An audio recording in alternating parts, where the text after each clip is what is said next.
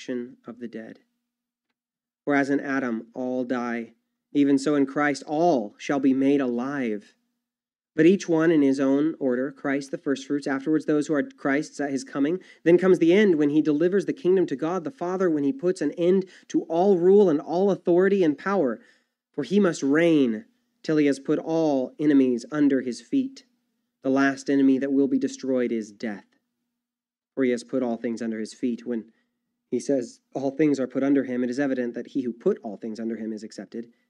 Now when all things are made subject to him, then the Son himself will also be subject to him who put all things under him, that God may be all in all.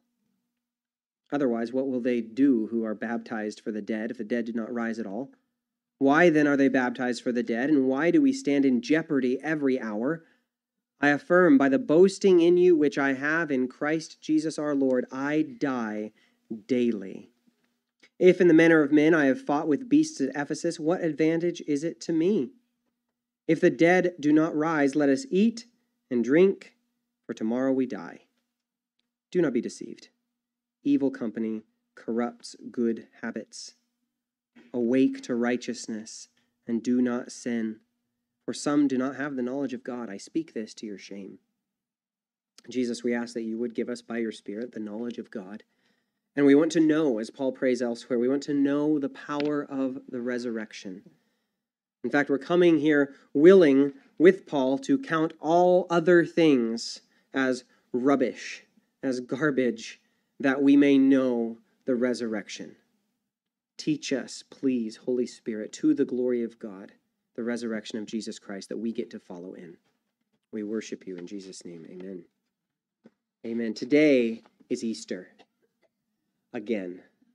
It is the 5th Sunday, I think, of Easter, and we're still celebrating resurrection. It's also the 2000th year, give or take, since Christ rose from the dead, and we're still celebrating resurrection. This is kind of our thing. It's been for a long time. In 1 Corinthians chapter 15, we have Paul's longest essay on resurrection. And every bit of it is a victory. It's all celebration. And this is, I think, what the Corinthians needed. The Corinthians who had strayed in many ways, in many directions from the path, the straight and narrow, they needed more than anything the gospel of Jesus Christ preached to them with all of its strength and victory intact, with all the strong realities and beauties presented in sharp focus. And the resurrection is beautiful, and it is real. And the chapter started with Paul saying, I'm going to preach to you the gospel. And boy, is he. He started where the gospel must begin in the beginning of chapter 15. Christ died for our sins. That's the gospel. And then he moved on to what happens next. He was raised, and there were hundreds of eyewitnesses that could verify the fact. Paul made it personal. He shared about just how far the grace of God had gone to save him, a persecutor of the church. And Paul said that Christ had appeared to him as one born out of due time.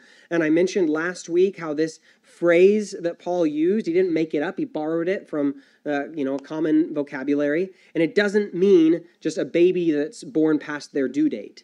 It refers to a dead, deformed stillbirth. The resurrection power of Jesus reached Paul in his death and his deformity and made him an apostle.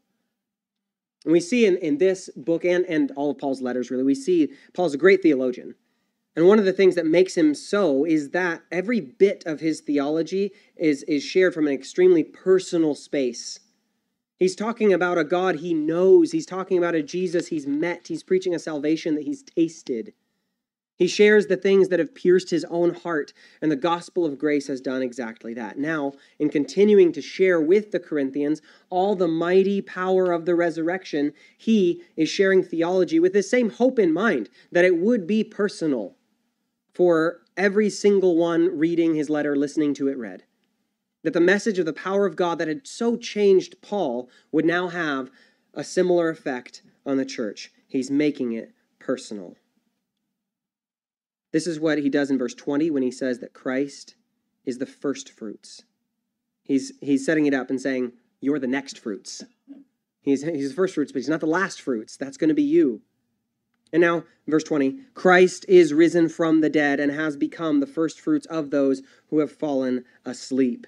You'll remember all the things from verse 11 to 20 that we talked about last week that Paul said could not be true if Christ had not been risen. And how in verse 11 he had said that some of the people in the church in Corinth, they didn't even believe in the resurrection. And he addressed them already, and you can look at last week's sermon for all that, but now he's moving past the realm of doubt, past arguing about the weaknesses of their lack of faith, and onto the confident foundation of Christianity. Christ is risen from the dead. But remember, he's making it personal and has become the first fruits of those who have fallen asleep. First, fallen asleep, that's a dressed up way of saying dead. Remember, one of the things that could not be true if Christ is not risen is that those in the church who had died would remain dead. Their loved ones could have no hope in any sort of resurrection. But now, since Christ has died, he has become not just one dead person among many, he's become the greatest person to ever have died. He has become the greatest dead man ever. He is chief of the dead, and in resurrection has become the first fruits of those who have died. And he has showed the way to everyone else who has died and will die, saying, this is the right way to do it. Don't make it permanent. First fruits is exactly what it sounds like. It's the first fruit. It's the first thing that you harvest. Not every kind of grain, not every piece of fruit, every variety of plant ripens at the same rate. Barley is harvested before wheat. Stone fruit, your peaches, plums, that's way to go, ready to go way before apples are. In Israel, there was a worship service that was centered around the harvesting of the first ripe grain, and it's called the Feast of First Fruits. The first fruits were offered to God in worship and in hope and confidence that they're not the last fruits. God received the first grain, but it was given to the Lord in confidence that 7 weeks later there would be another festival, another feast. There would be a more full harvest on the day of Pentecost. That's the Feast of Weeks that happens a bit later. This celebration of first fruits would take place on the day after the first Sabbath after Passover, or during the week of Passover. That'll be on the quiz. Write it down. Jesus rose from the dead on the Sunday after the first Sabbath after Passover. Jesus rose from the dead on the Feast of First Fruits, proving his victory over death, but also promising the same kind of victory in a far greater magnitude for a far greater multitude 7 weeks later on the day of Pentecost, when the church was born. Do you see this all coming together? Kind of all fits, huh? It's like someone planned it. Jesus, our first fruits, has led the way from the grave. And what he is doing is he is replaying in reverse what Adam had already done for us. Adam, in his rejection of the rule and reign of God, brought us down with him into the curse. Christ, being raised up from the dead, brings us with him up into blessings. Read verses 21 and 22 with me. For since by man came death, by man also came the resurrection of the dead. For as in Adam all die, even so in Christ all shall be made alive. This is a theme that Paul writes about in Romans as well. A lot of this chapter shows up in Romans with slightly different wording, comparing and contrasting Jesus with Adam. That was actually central to the church's theology. Why? Because just like Adam is the head of the human race, Christ is the head of the new born-again human race. All of us are born as sons of Adam. We're born again as sons of God. That's the way it works. I'm going to read you a bit from Romans chapter 5, where Paul takes up this bit about Adam, and he says that he's a type of him who was to come. And so we can see the similarities, but also the big differences between the beginning of the human race and the beginning of the new resurrected humanity under Jesus Christ. Listen to this from Romans 5:15. But the free gift is not like the offense. For if by the one man's offense many died, he's talking about Adam, that's the one man, and everyone who's been born so far has died, except those two guys. Much more the grace of God and the gift by the grace of the one man, Jesus Christ, abounded to many. And the gift is not like that. which came through the one who sinned. For the judgment which came from the one offense resulted in condemnation, but the free gift which came from many offenses resulted in justification.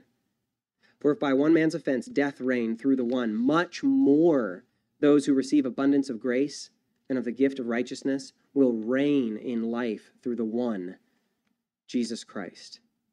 It's this reigning in life that Paul is inviting the Corinthians back into, the Corinthians who had strayed. Now remember, it's to the Corinthians that Paul writes, actually in his next letter in 2 Corinthians, therefore, if anyone is in Christ, he is a new creation. Old things have passed away. Behold, all things have become new. This is true because Christ is risen and because his resurrection was the first fruits, promising a greater harvest of which each one of us will have a part.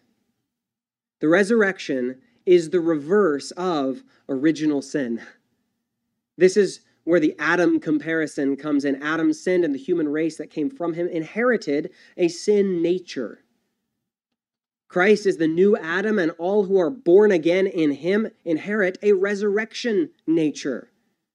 We do things differently, we think differently, we like different things, we hate different things, we hope for different things. We inherit a resurrection nature and all the promises that go with it. As adopted sons and daughters of God, new life, resurrection life, and an actual real bodily resurrection in your future, that is your birthright. Now, I think that Paul anticipates an objection here. And the objection isn't nonsense. It's a reasonable objection to have. And it's simply this. A Corinthian might say, it doesn't seem like resurrection has happened actually to anybody but Jesus so far. We did a funeral last week. There was no resurrection afterwards.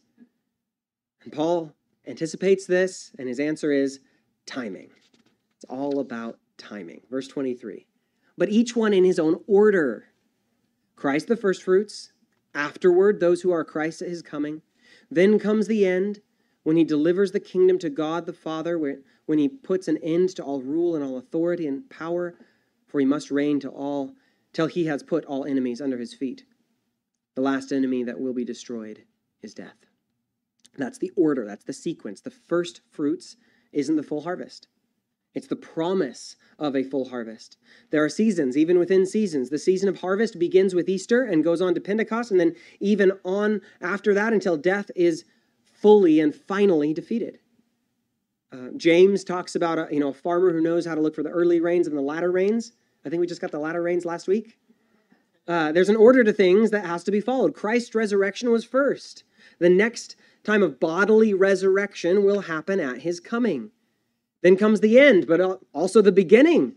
Because when Jesus returns as Lord and King, raising the dead, he will defeat death itself, not just for himself personally, which has already happened, or even for some followers, but totally, entirely, and permanently, death will be no more. In the eternal state, in what we usually call heaven, death is no more. Revelation 20, verse 14, tells us that death will be cast into the lake of fire. Revelation 21, verse 4 says, God will wipe away every tear from their eyes. There shall be no more death, nor sorrow, nor crying. There shall be no more pain, for the former things have passed away.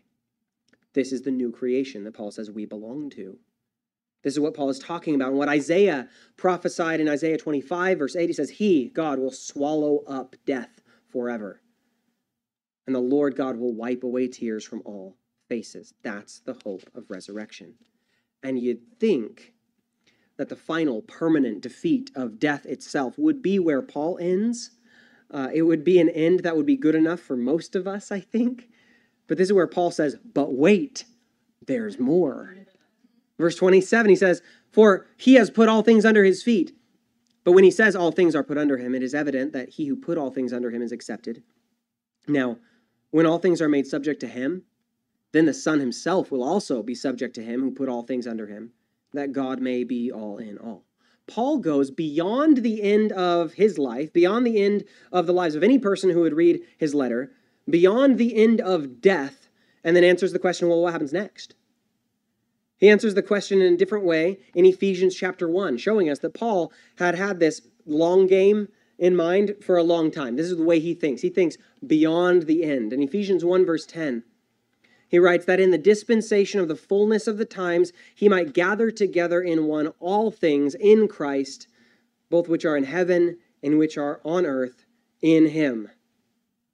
In Ephesians, it's saying all things will be gathered up in him. In Corinthians, it's that all things are put under him.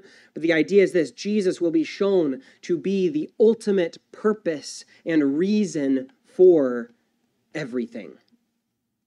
Colossians 1:16 says that all things were created through him and for him. In the end, we will see how all things have served their purpose in bringing glory to Jesus Christ. And when that is done, when Christ has shown all of creation to be his, and he's shown himself to be over all events in history, I never stopped being God. He's going to tell you, I've never stopped. Nothing surprised me. I was victorious over everything. All death was defeated. All sin was defeated. When all things have found their purpose in him, he will do what we see Jesus do throughout the Gospels, and that is glorify his Father. How could he do anything else? This is the nature of the Trinity. It's the way it works. There will not come a time when the Son becomes superior to the Father or something like that. The equality and loving submission, though I use that word carefully, within the Trinity is part of its essence. The Son will always obey and give to the Father. The Father will always bless and honor and give to the Son. The Son glorifies the Father blesses the Son, and this is the way it's always been. And this mystery of Trinitarian love will be the order of the day in eternity. This will be the infinite future where God may be all in all. I think there's some real practical value in meditating on these deep things of God. And some would disagree. Some would say it's not very practical. This is just the top shelf theology stuff. This doesn't really have an influence on the way we do things in our lives or morality or something like that. That's not true. The whole thing about being too heavenly minded to be of earthly good, that's a false way of thinking. Just stop saying it. It's not real. The practical value of having your mind set on something so vast as the eternal God, that gets your eyes off of the temporal worthlessnesses that our selfishness usually mistakes as important things. Think about it. There were Christians in Corinth that were really hung up on whether they were in Paul's camp or Peter's camp, whether they were Team Apollos or Team Paul. And we look back and say, that's really not that important. It's important to get over your problems, yeah, but the thing that you think is important, it's really not important. Paul doesn't think it's important. Apollos doesn't think it's important. You know what's still important? The day when Christ defeats death and the promise that one day God will be all in all and will be there to see it. One of these things is impractical. One has eternal practicality. Now, if the Corinthians were set, eyes fixed on Christ's return, on their resurrection, on the defeat of death and sin and all its consequences, a lot of their egotistical divisiveness wouldn't have been able to get any traction. Wouldn't have even got off the ground. When eternity looms before you, your priorities are righted. We find this all the way in the Psalms. Teach me to number my days that I may gain a heart of wisdom. Your ego is placed in check in light of eternity. I think this is where Paul is hoping to bring the hearts of his readers. I mentioned this last week. This chapter 15, it's not an afterthought in the letter. It wasn't that the Corinthian Christians needed all their specific problems sorted out, and then Paul just felt obligated to include a little bit of theology tacked on at the end.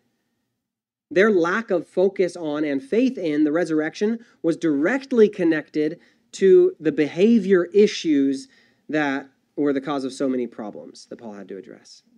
A focus on the risen Lord changes us. John writes the same thing. He says, whoever has this hope within him, the hope of the return of Christ, purifies himself. Paul is planning on the Corinthians purifying themselves. And so in order to get them in that place, he has to put the resurrection of Christ front and center before their eyes. A focus on the risen Lord changes us. Having our gaze fixed on the reigning King of the universe and our hearts set in anticipation for his imminent return frees us from the problems that a me-centered, now-focused worldview inevitably produces. In fact, the practicality of this resurrection mindset is borne out at the end of our text this morning. I'm going to go out of order here, but look where this section ends in verse 33. He says, do not be deceived. Evil company corrupts good habits. Awake to righteousness, and do not sin, for some do not have the knowledge of God. I speak this to your shame. Now, if you missed Paul's greater argument, these two verses can feel kind of out of place. It doesn't feel like it's about resurrection anymore, but it is. Now, evil company corrupts good habits. That would have been a proverb that people would have been familiar with. Everyone would have remembered their parents telling them this when they started, hanging out with the wrong crowd. What's it got to do with resurrection, though? There's two connections here. The first is this attitude in verse 32, eat, drink, and tomorrow we die. He says, for those holding on to that kind of live now, there's no hope.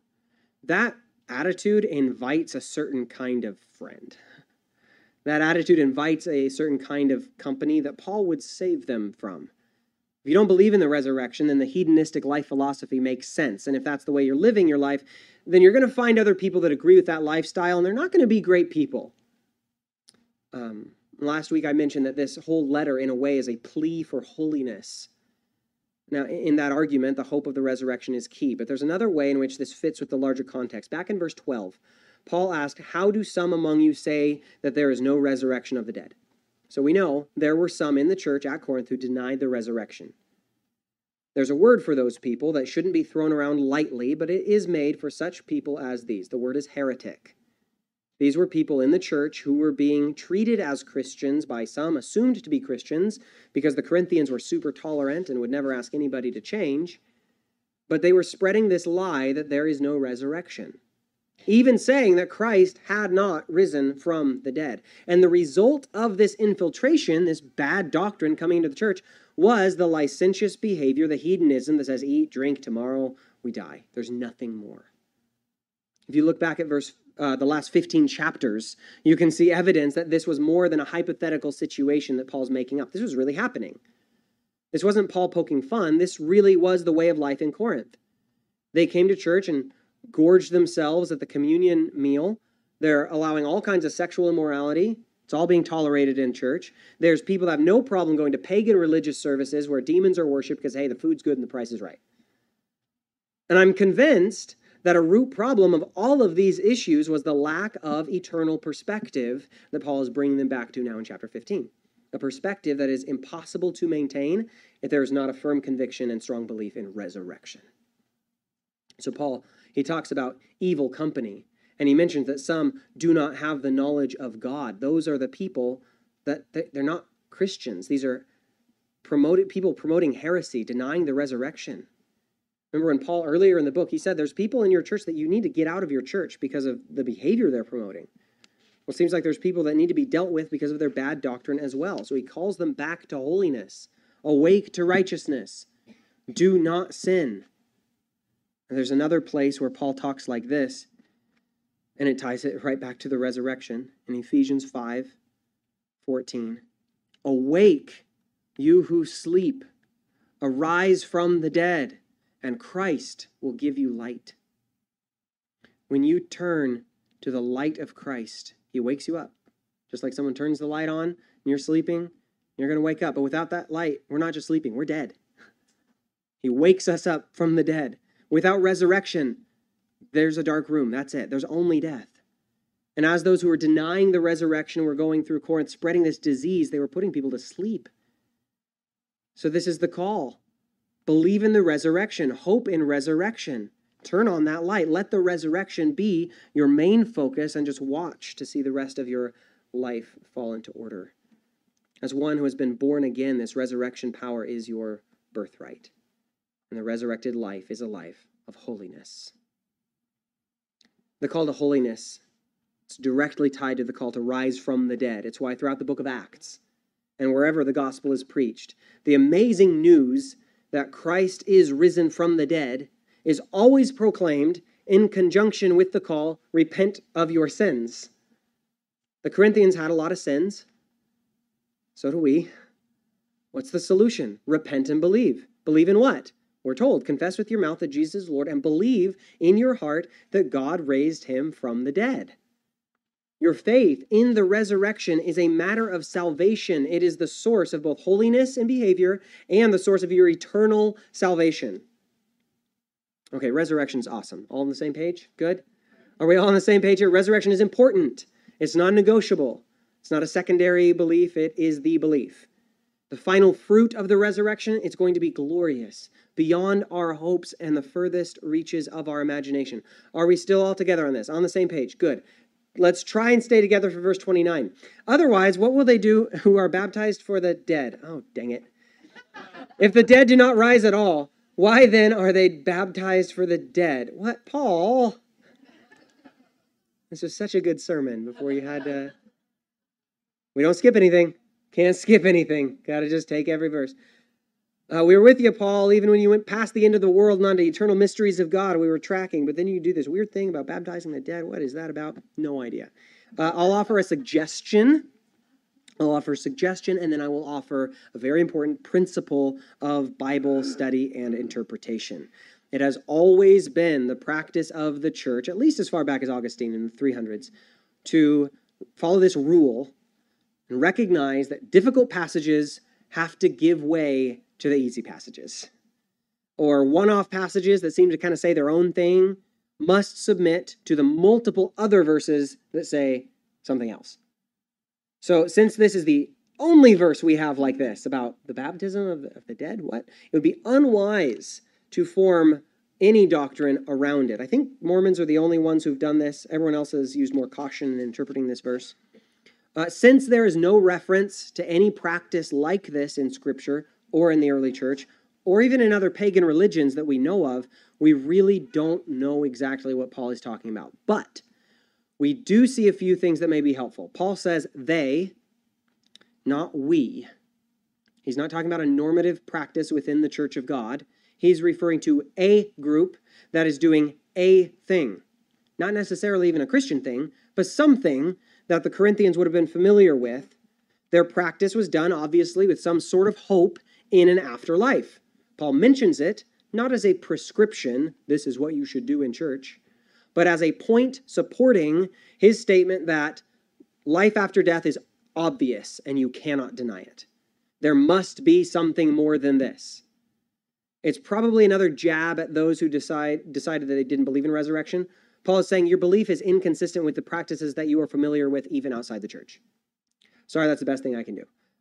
We do not have a record of any stand-in baptisms in the church. There's no record of a believer being baptized on behalf of another person, living or dead. And if we did, we'd say, that doesn't look right.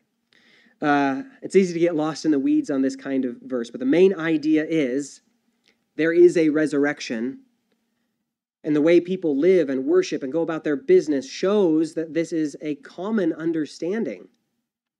And Paul goes on this line of thinking in verse 30. He says, and why do we stand in jeopardy every hour? I affirm by the boasting in you which I have in Christ Jesus our Lord, I die daily. Notice he's moving from they in verse 29. How would they baptize for the dead? Now to we in verse 30 and I in verse 31. The apostles, the missionaries, the servants of God who were putting their lives on the line, why would they live like that if there's no resurrection? He's harping on the line from verse 19. If in this life only we have hope in Christ, we are of all men the most pitiable. Because death without resurrection is pitiable.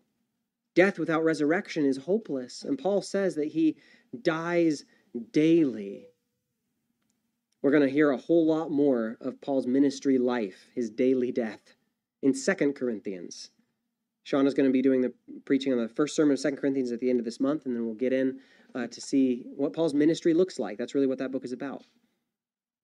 But here Paul is pointing out the sacrifices that a Christian makes, and he's saying, do you think we live like this without the hope of resurrection? Think again. In verse 32, he says, if in the manner of men I have fought with beasts at Ephesus, what advantage is it to me? If the dead do not rise, let us eat and drink, for tomorrow we die. And now we're back at this idea that we already covered.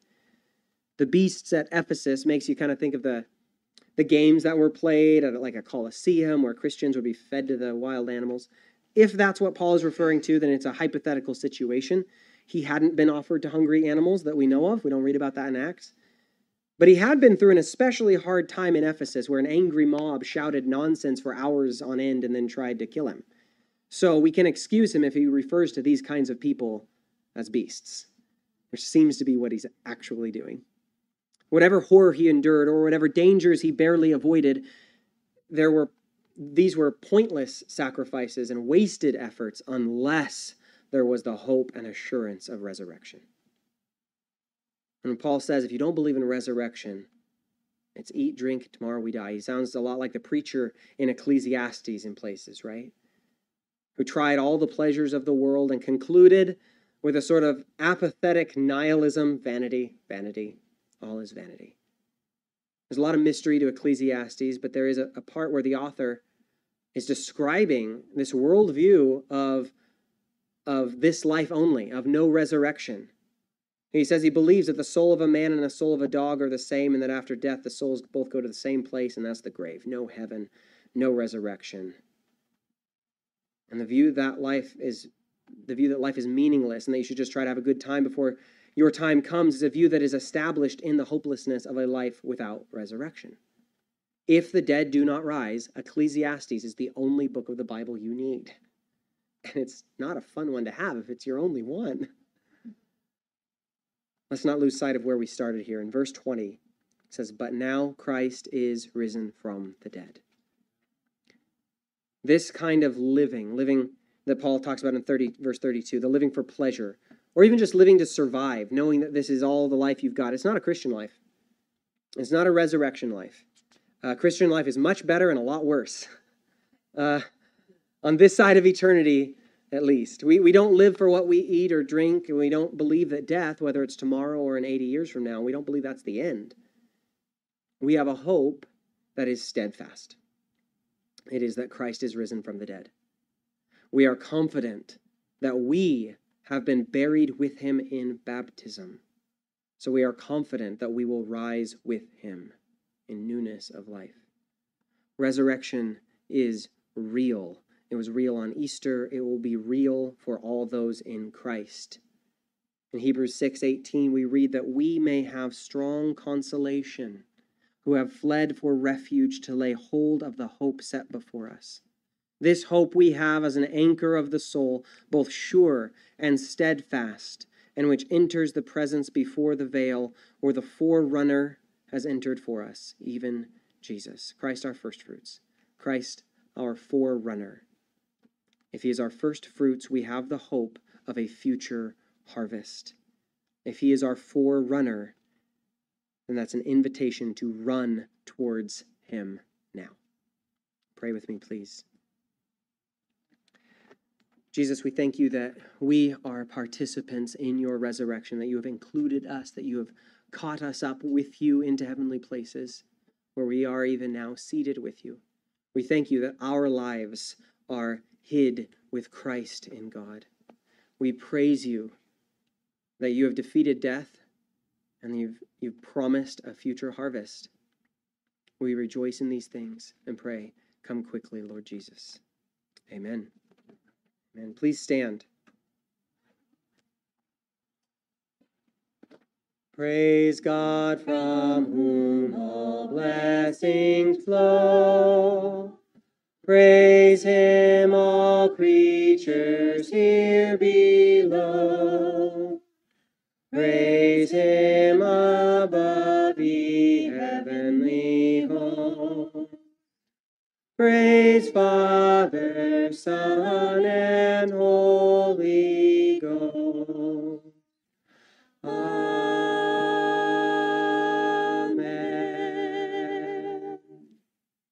You are sent